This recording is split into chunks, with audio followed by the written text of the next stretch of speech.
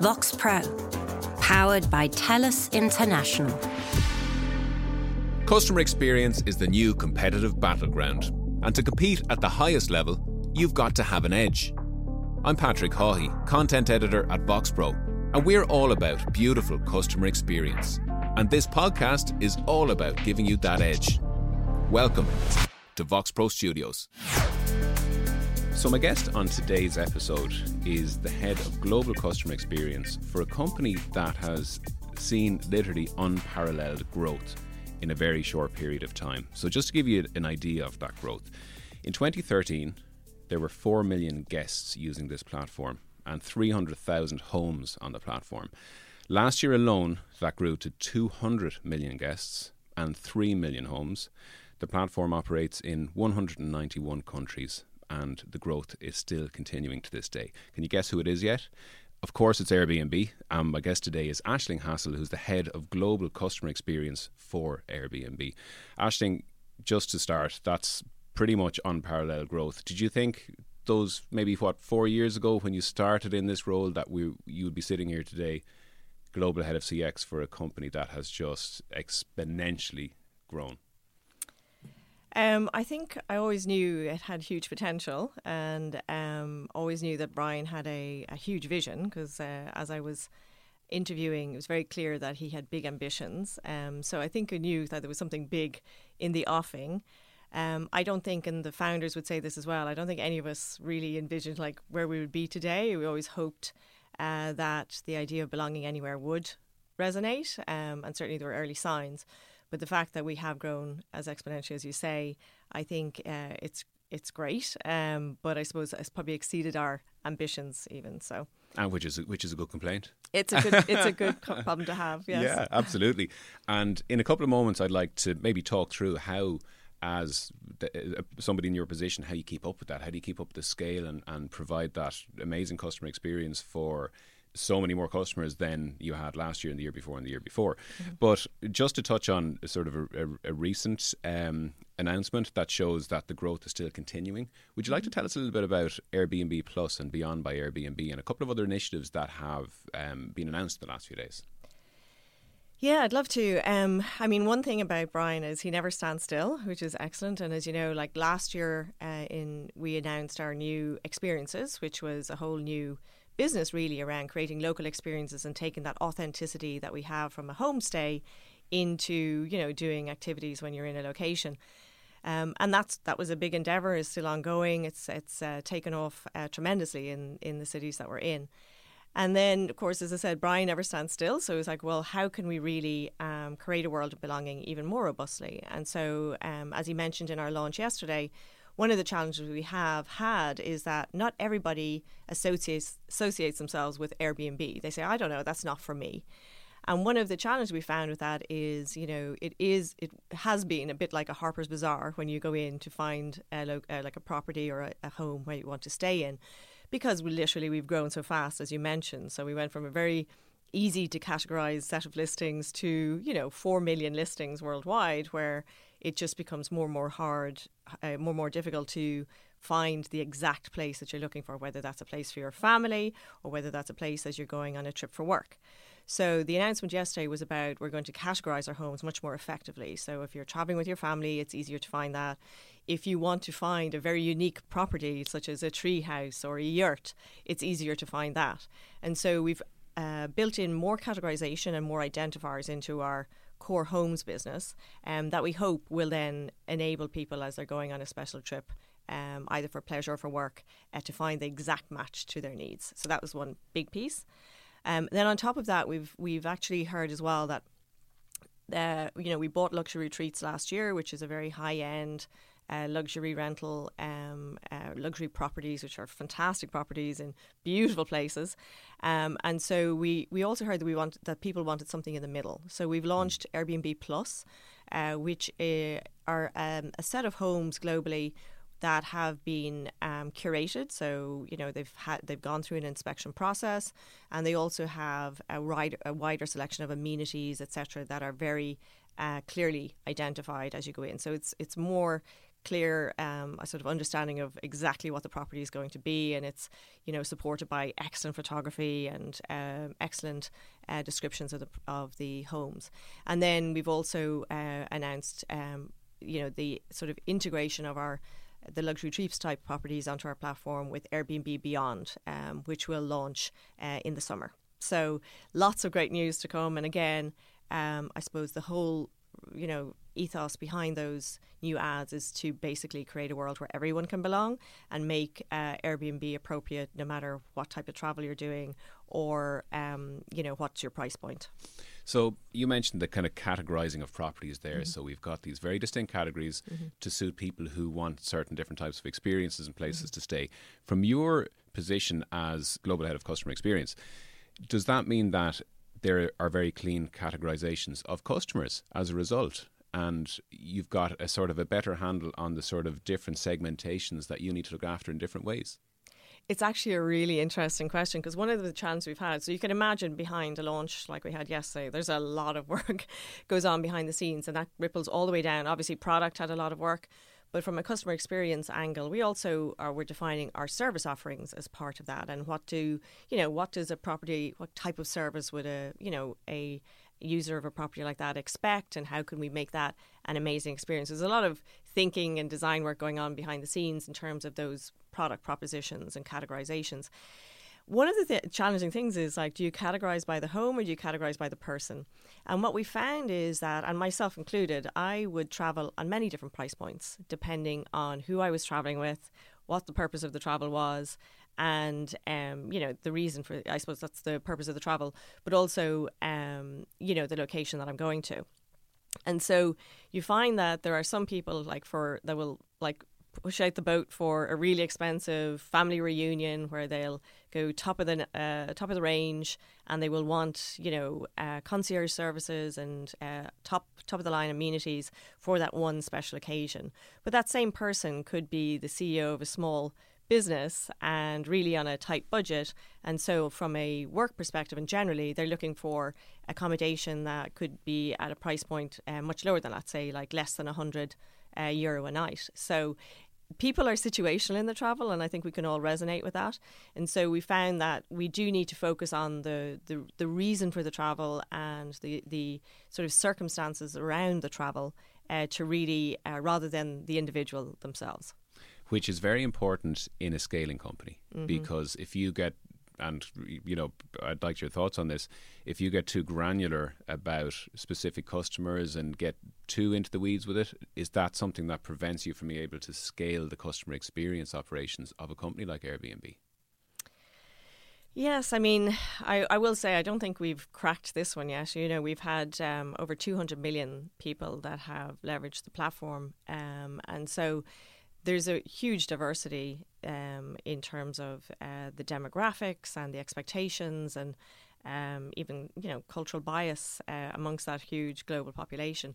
And so it is very difficult to be cookie cutter, and that is a challenge when you scale, because you want to be relevant to the person at the other end of a conversation, and that has a lot of nuances with it. So where we've, from a service viewpoint, where we've landed is really we just focus on human to human. And, at the end of the day, we all have some core fundamental similarities, in terms of we all basically want the same thing. But the way and the how around that can vary hugely. And it's very hard even to put it into a specific culture aspect or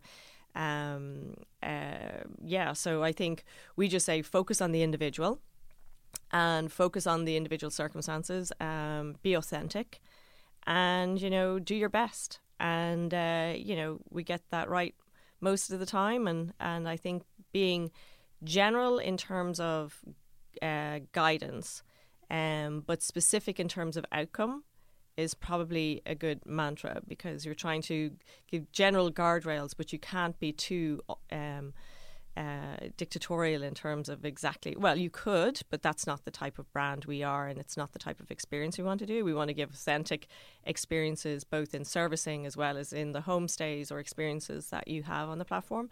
And so putting in that authenticity just requires much more of a cultural bias, and it's more about how you do it and the engagement with our community that's most important. You mentioned earlier that Brian wants to create a world of belonging where people feel like they belong, which is a very, very simple yet very powerful mission statement. How important is it to base everything you do on something like that mission statement? Yeah, it's incredibly important. And, at the core, beneath that mission statement, we have a set of values around how we want to show up. And those values really drive everything from our hiring to our day-to-day practice. In fact, they are actually part of our review process. So we are assess ourselves and our peers on, the what and the how. And it's pretty much 50-50. And so the how is all about how did you line up against the core values. And one of the things actually that really helped in the last year is the founders did go back to the drawing board and take a look at our values. We're 10 years old now, which is hard to believe. But they created those values very early on, learning from other companies. They really wanted to be a purpose-led brand and to really have a culture that was as strong as that purpose-led brand. And so they created those values, but they hadn't looked at them for a while. And one of the things we found as we scaled is that the interpretation can vary. And so they spent a lot of time last year working on behaviours, specific behaviours underneath each of those, so that it's, we have very esoteric titles like embrace the adventure is one value. So what does that mean? Does it mean you're jumping off a cliff every weekend? No, it doesn't. It just means that you kind of lean in and there's a set of behaviours beneath that. So what we've done now is we've put those behaviours in, and as we're, right in the middle of our review cycle now, we're actually looking at those values and assessing how did we show up against those behaviours.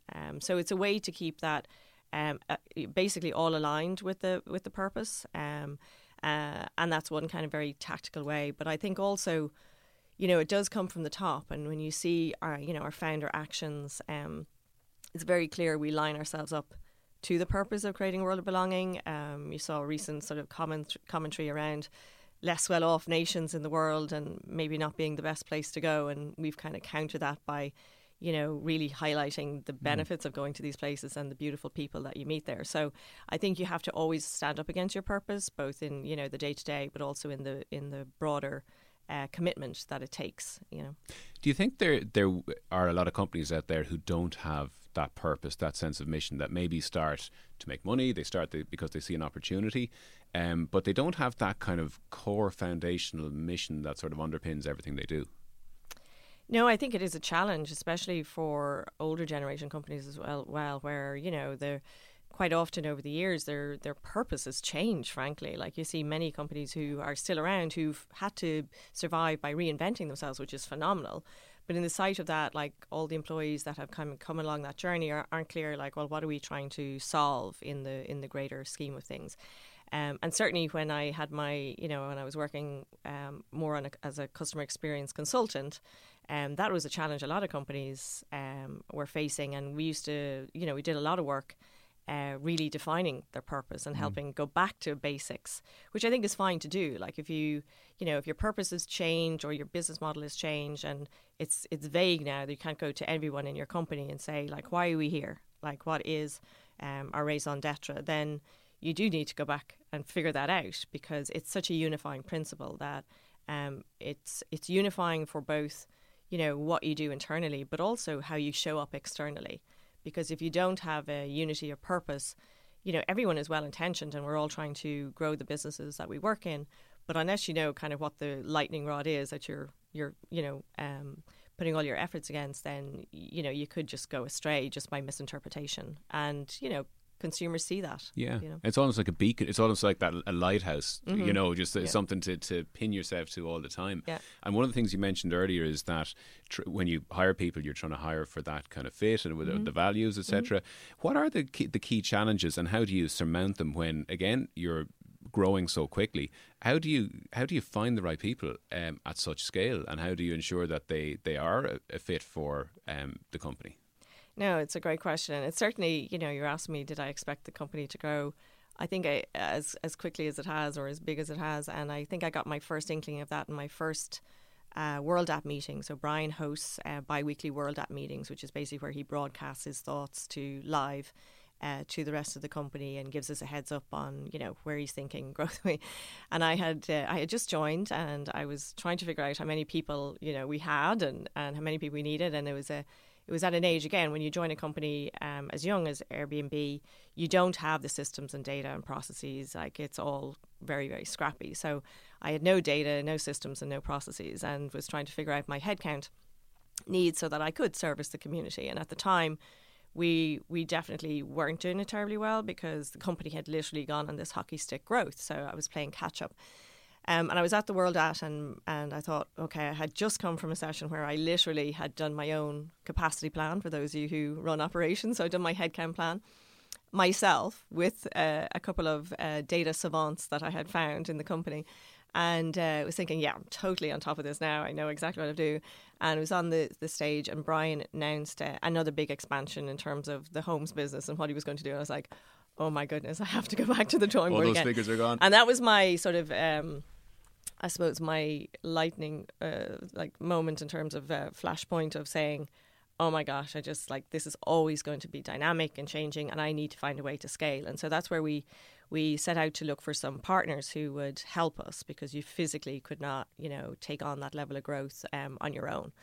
And that's where we found VoxPro, who's a key partner of ours, and several others globally initially, to kind of oh my gosh, work with us. But a key thing that we wanted was somebody, first and foremost, who was a cultural fit.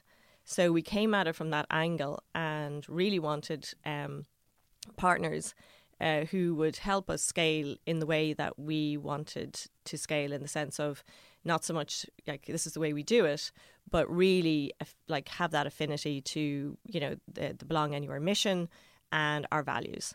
And so that actually was our, what we based a lot of our assessment on. Obviously, you have to be able to do the job as well, but we were more interested in finding a partner that focused on the how rather than the what.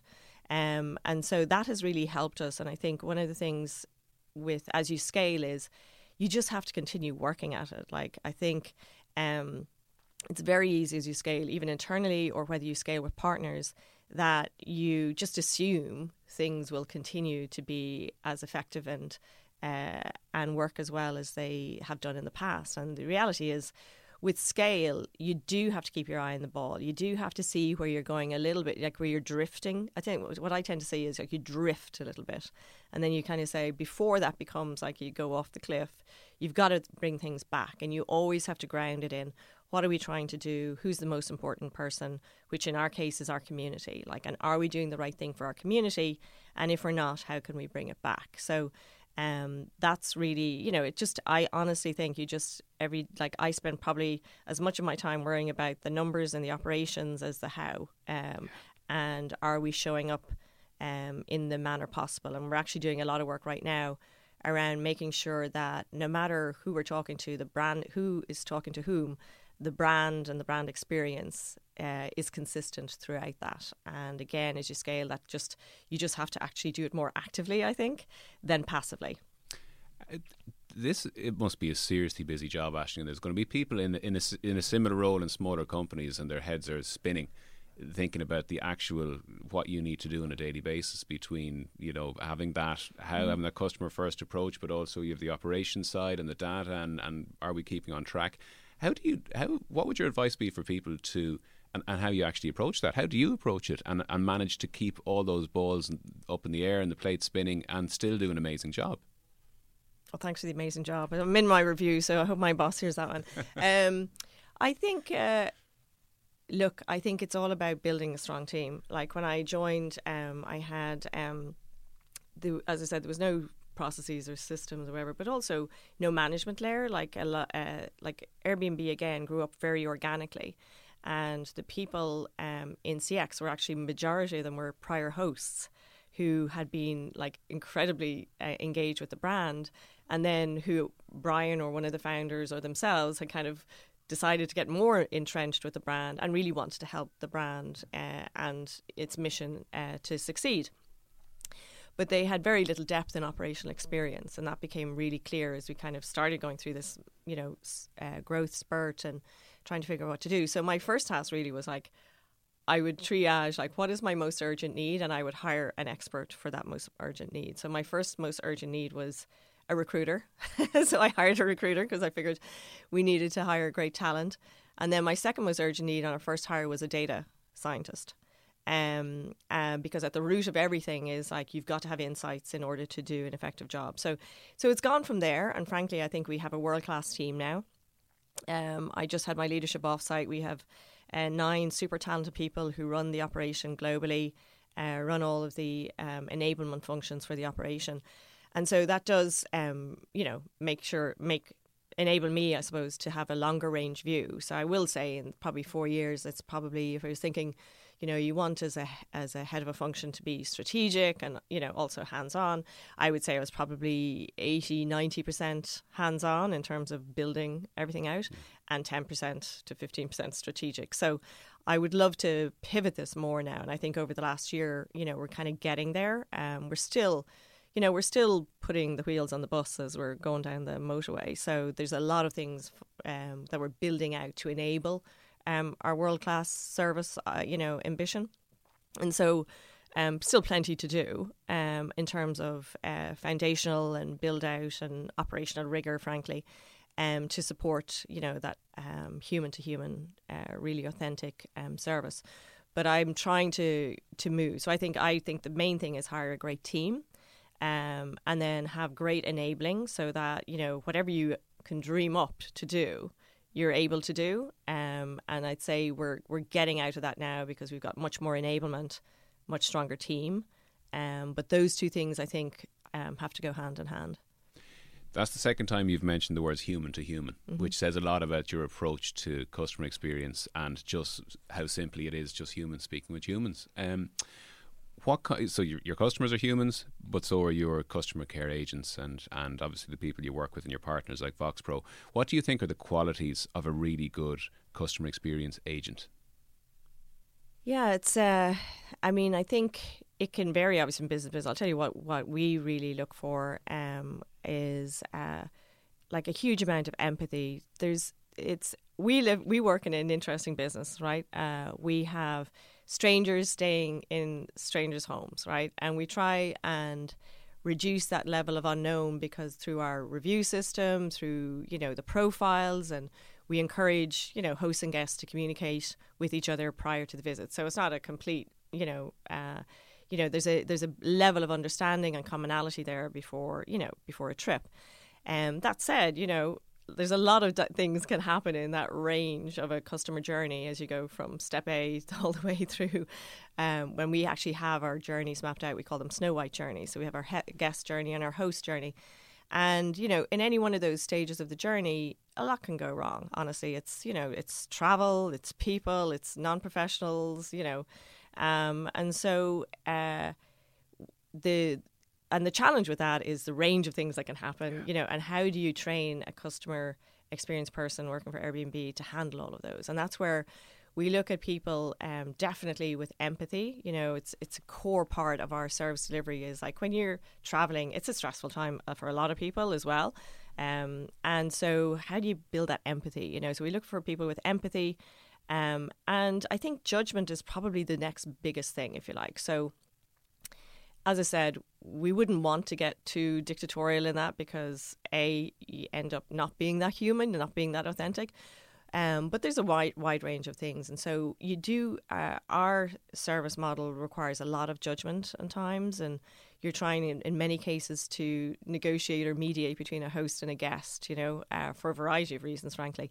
And so you have to have specialists that can really internalize what's going on and then really advocate for the best outcome, And so it's not your typical. It's not did my shoes arrive yesterday my video didn't download. A lot of other roles will have a very clearly set of defined top problems, whereas with Airbnb, you're right, it's probably no two are the same. Yeah, but what we're trying to do, because it is challenging, and the great news is we have a great community, both on the host and guest side. Like it's phenomenal the stories you see and what we're actually doing. So there's a great, I think it's a it's a great community to support.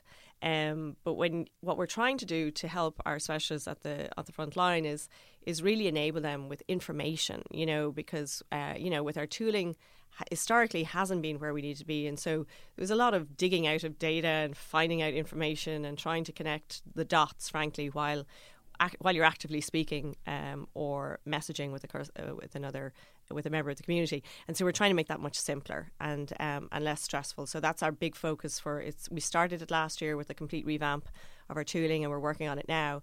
And the idea is so that the our specialists can spend more time in active conversation, just like we're having now, versus wondering, oh gosh, I know I saw that workflow somewhere, and where could I find out what exactly where that referral program, where's the latest T's and C's on it so I can explain it. So we're working actively on that to make it easier, but I think, and so that the best of the best in terms of that empathy that I said, and that judgment can then be used versus the stress of trying to also, put all things together. So. Yeah, and it's be touching on something interesting there, because this is a very, very human business, and people will generally want to deal with humans probably for the rest of their lives. Yet we are living in an age of incredible digital transformation, particularly in the customer experience space, where you have AI, chatbots, omni-channel, self-serve, all of these different things that automation, all of these things that digital is bringing to the table.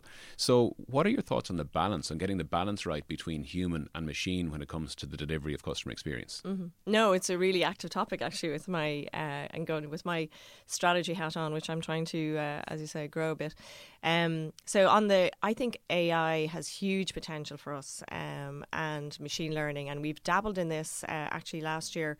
And our customers would never know it, but we were using machine learning to basically figure out where exactly a customer was on their journey and what they might be talking about, so we could get it to the right person. So we used it actually behind the scenes in terms of how to route more effectively without you having to go through an annoying IVR that says press 1 for this or 2 for that, which we have never done and don't want to go down that path. But we're trying in the background to use the smarts of AI and machine learning to do that seamlessly to a customer. So that's great, because behind the scenes it means that you get directed to a person who will know the answer to your question versus them having to say, oh, I'll have to follow up with somebody else. So I think there's huge potential. The other area that I'm really excited about is, and yourself from other service experiences, we spend a lot of time explaining who we are, why we're calling, what my authentication is. We take customer privacy very seriously, so we need to authenticate who you are. So we're also using, I think there's huge potential for AI, and I hate using the word chatbot because it's got such a bad connotation, but behind the scenes, some fairly clever automation that will be interactive with a user, but can help get through all of that. So by the time you're talking to the human who you need to talk to, or messaging with the human, you don't have to go through all that kind of preamble. It's done. And I think that will make it will make us more efficient as a team to be able to service more of our community in a better way. But it'll also be better for a user, because those conversations don't add anything, frankly. And to be honest, they're so mundane, they're sort of annoying. So the more that we can use AI and machine learning to do that part of it, so that we can have interesting and more, I suppose, complex conversations more quickly with our community, is kind of the direction that we're looking to go. So I'm really excited. It's a big focus for us now. And we just had our leadership meeting. We spent a large portion of the time talking about the opportunities there. So I think everyone should have the mindset that it is, as you say, the digital transformation is here, and so we need to ride that wave. But I'm really optimistic that it can be, we can leverage it for a much better experience and not a robotic experience. Yeah. And it's all about kind of enablement of the human versus replacement of the human. That's a lovely way to put it. One of my final questions, Aisling, and I ask this to every guest in Foxborough Studios on the podcast. We've spoken about Airbnb and how fantastic you guys are at delivering a wonderful customer experience. Are there any other companies out there that you feel deliver a world-class customer experience as well? Yeah, not enough, unfortunately. And this is always the bane. I was I want to be on stage sometime not talking about the same companies that everyone talks about for them. But I will reference two that are talked about, mainly because I look to them always as the how. Because I think there's a lot of companies say, oh, they're super at customer service or experience, but it's basically they've got a lot of process in place and they're efficient. I'm more interested in brands that in a very challenging markets have maintained a differentiator and maintained it based on a cultural difference than a process difference. So I will talk about Southwest Airlines, which, I lived in the States for 15 years. I used a lot of airlines there. I think the interesting thing about Southwest is that they've operationalized culture. And so, in a very tough environment, and any airline you go to, you'll see the challenges. It's a hugely complex environment, and you're dealing with a lot of people with various, in a closed encased space, and it sometimes doesn't bring out the best in people. And having travelled a lot on Southwest and other airlines in the States, it's just amazing how they've actually, they've done it explicitly. Like, if you actually look at their operating manual, and I spent a lot of time looking at this when I was consulting, and any CX professional actually would look at them in terms of how do you do it. So the secret sauce is they focus on culture, but there's an operational handbook behind that where they have stand-ups daily to say what worked yesterday, that didn't work, what didn't work, and how do we fix that. So they have a huge focus on defect reduction, if you like, in their business, but they also hired the culture fit. So you couldn't, going back to what I said earlier, you don't want to script too much of this, and you see the personalities that they hire. They'll break into song, or they'll say a poem or whatever, and it's all set, like they're not told, by the way, don't forget your happy bit in the flight today. It comes naturally. So they've managed to blend culture with a big behind the scenes kind of flywheel of continuous improvement, and which I think is really quite exceptional. So I look at them. And then, if I look at a hospitality brand, really admire, it's Four Seasons, and again, it's like a swan on the lake.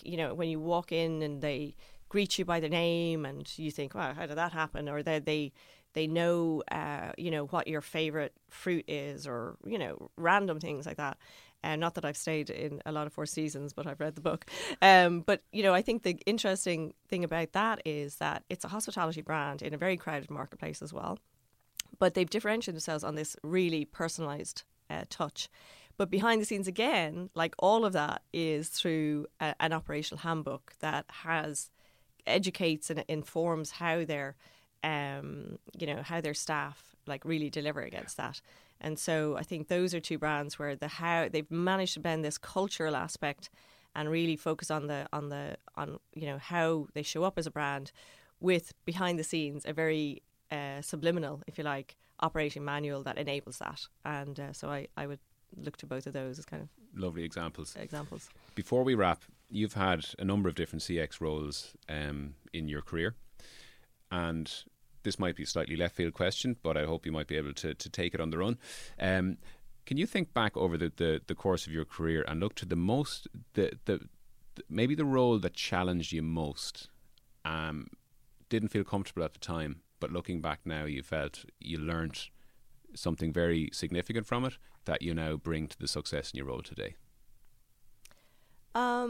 Yeah, well, I think if you look at my career background, there's two types of customer experience roles, really. One is the operational side, which is what I'm what I do at Airbnb. And then there's sort of a transformational customer experience professional who works across lines of business to drive a customer-focused culture and ethos. And probably my most challenging role in when I was working at Symantec, I had many line jobs, so I'd been in, product development, I'd been in marketing, localization, etc.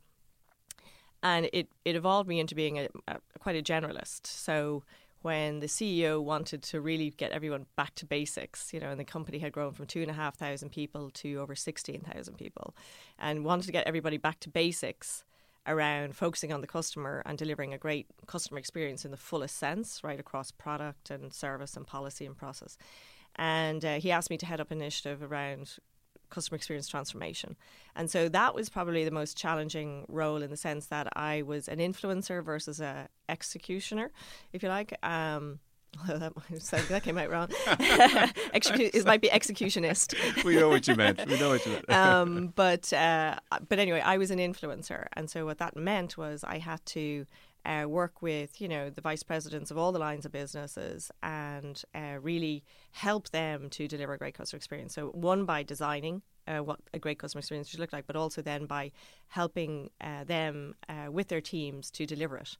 And that was, it was challenging in the sense of it was sort of from a blank slate.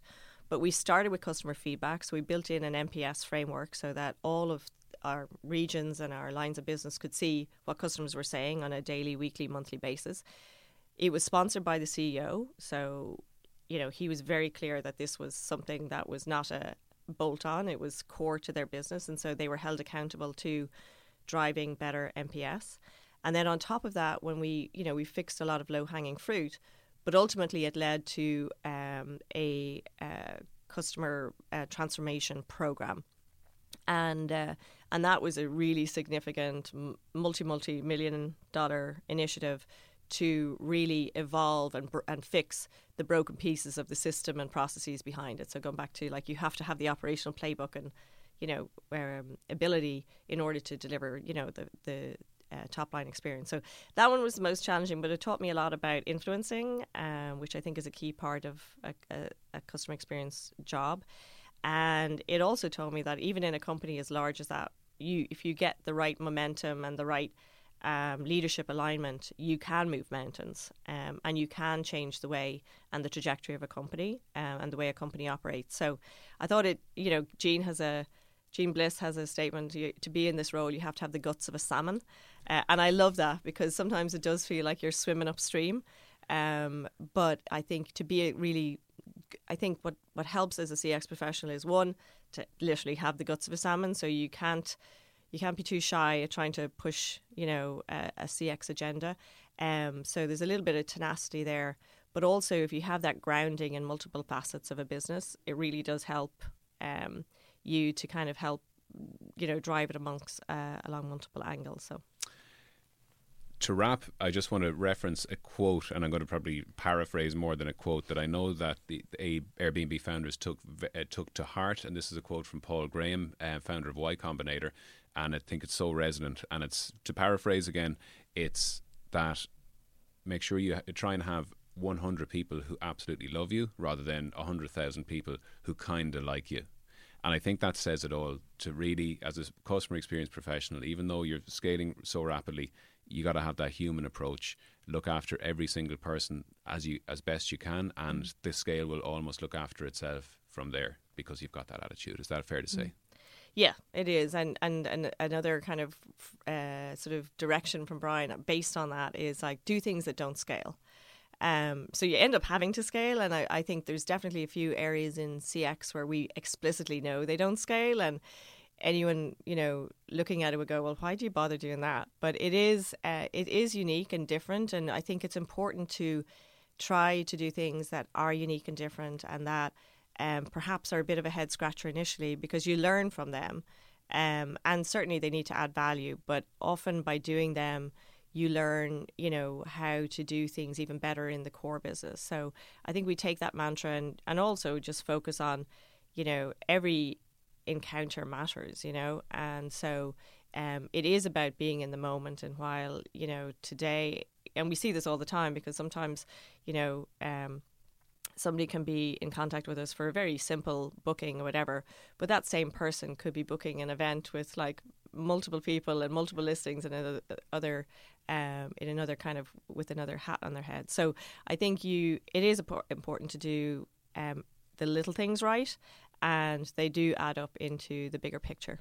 So, Aisling Hassel, Head of Global Customer Experience for Airbnb. This has been fascinating talking. Thanks so much for sharing your insights. You're very welcome. Vox Pro, powered by TELUS International.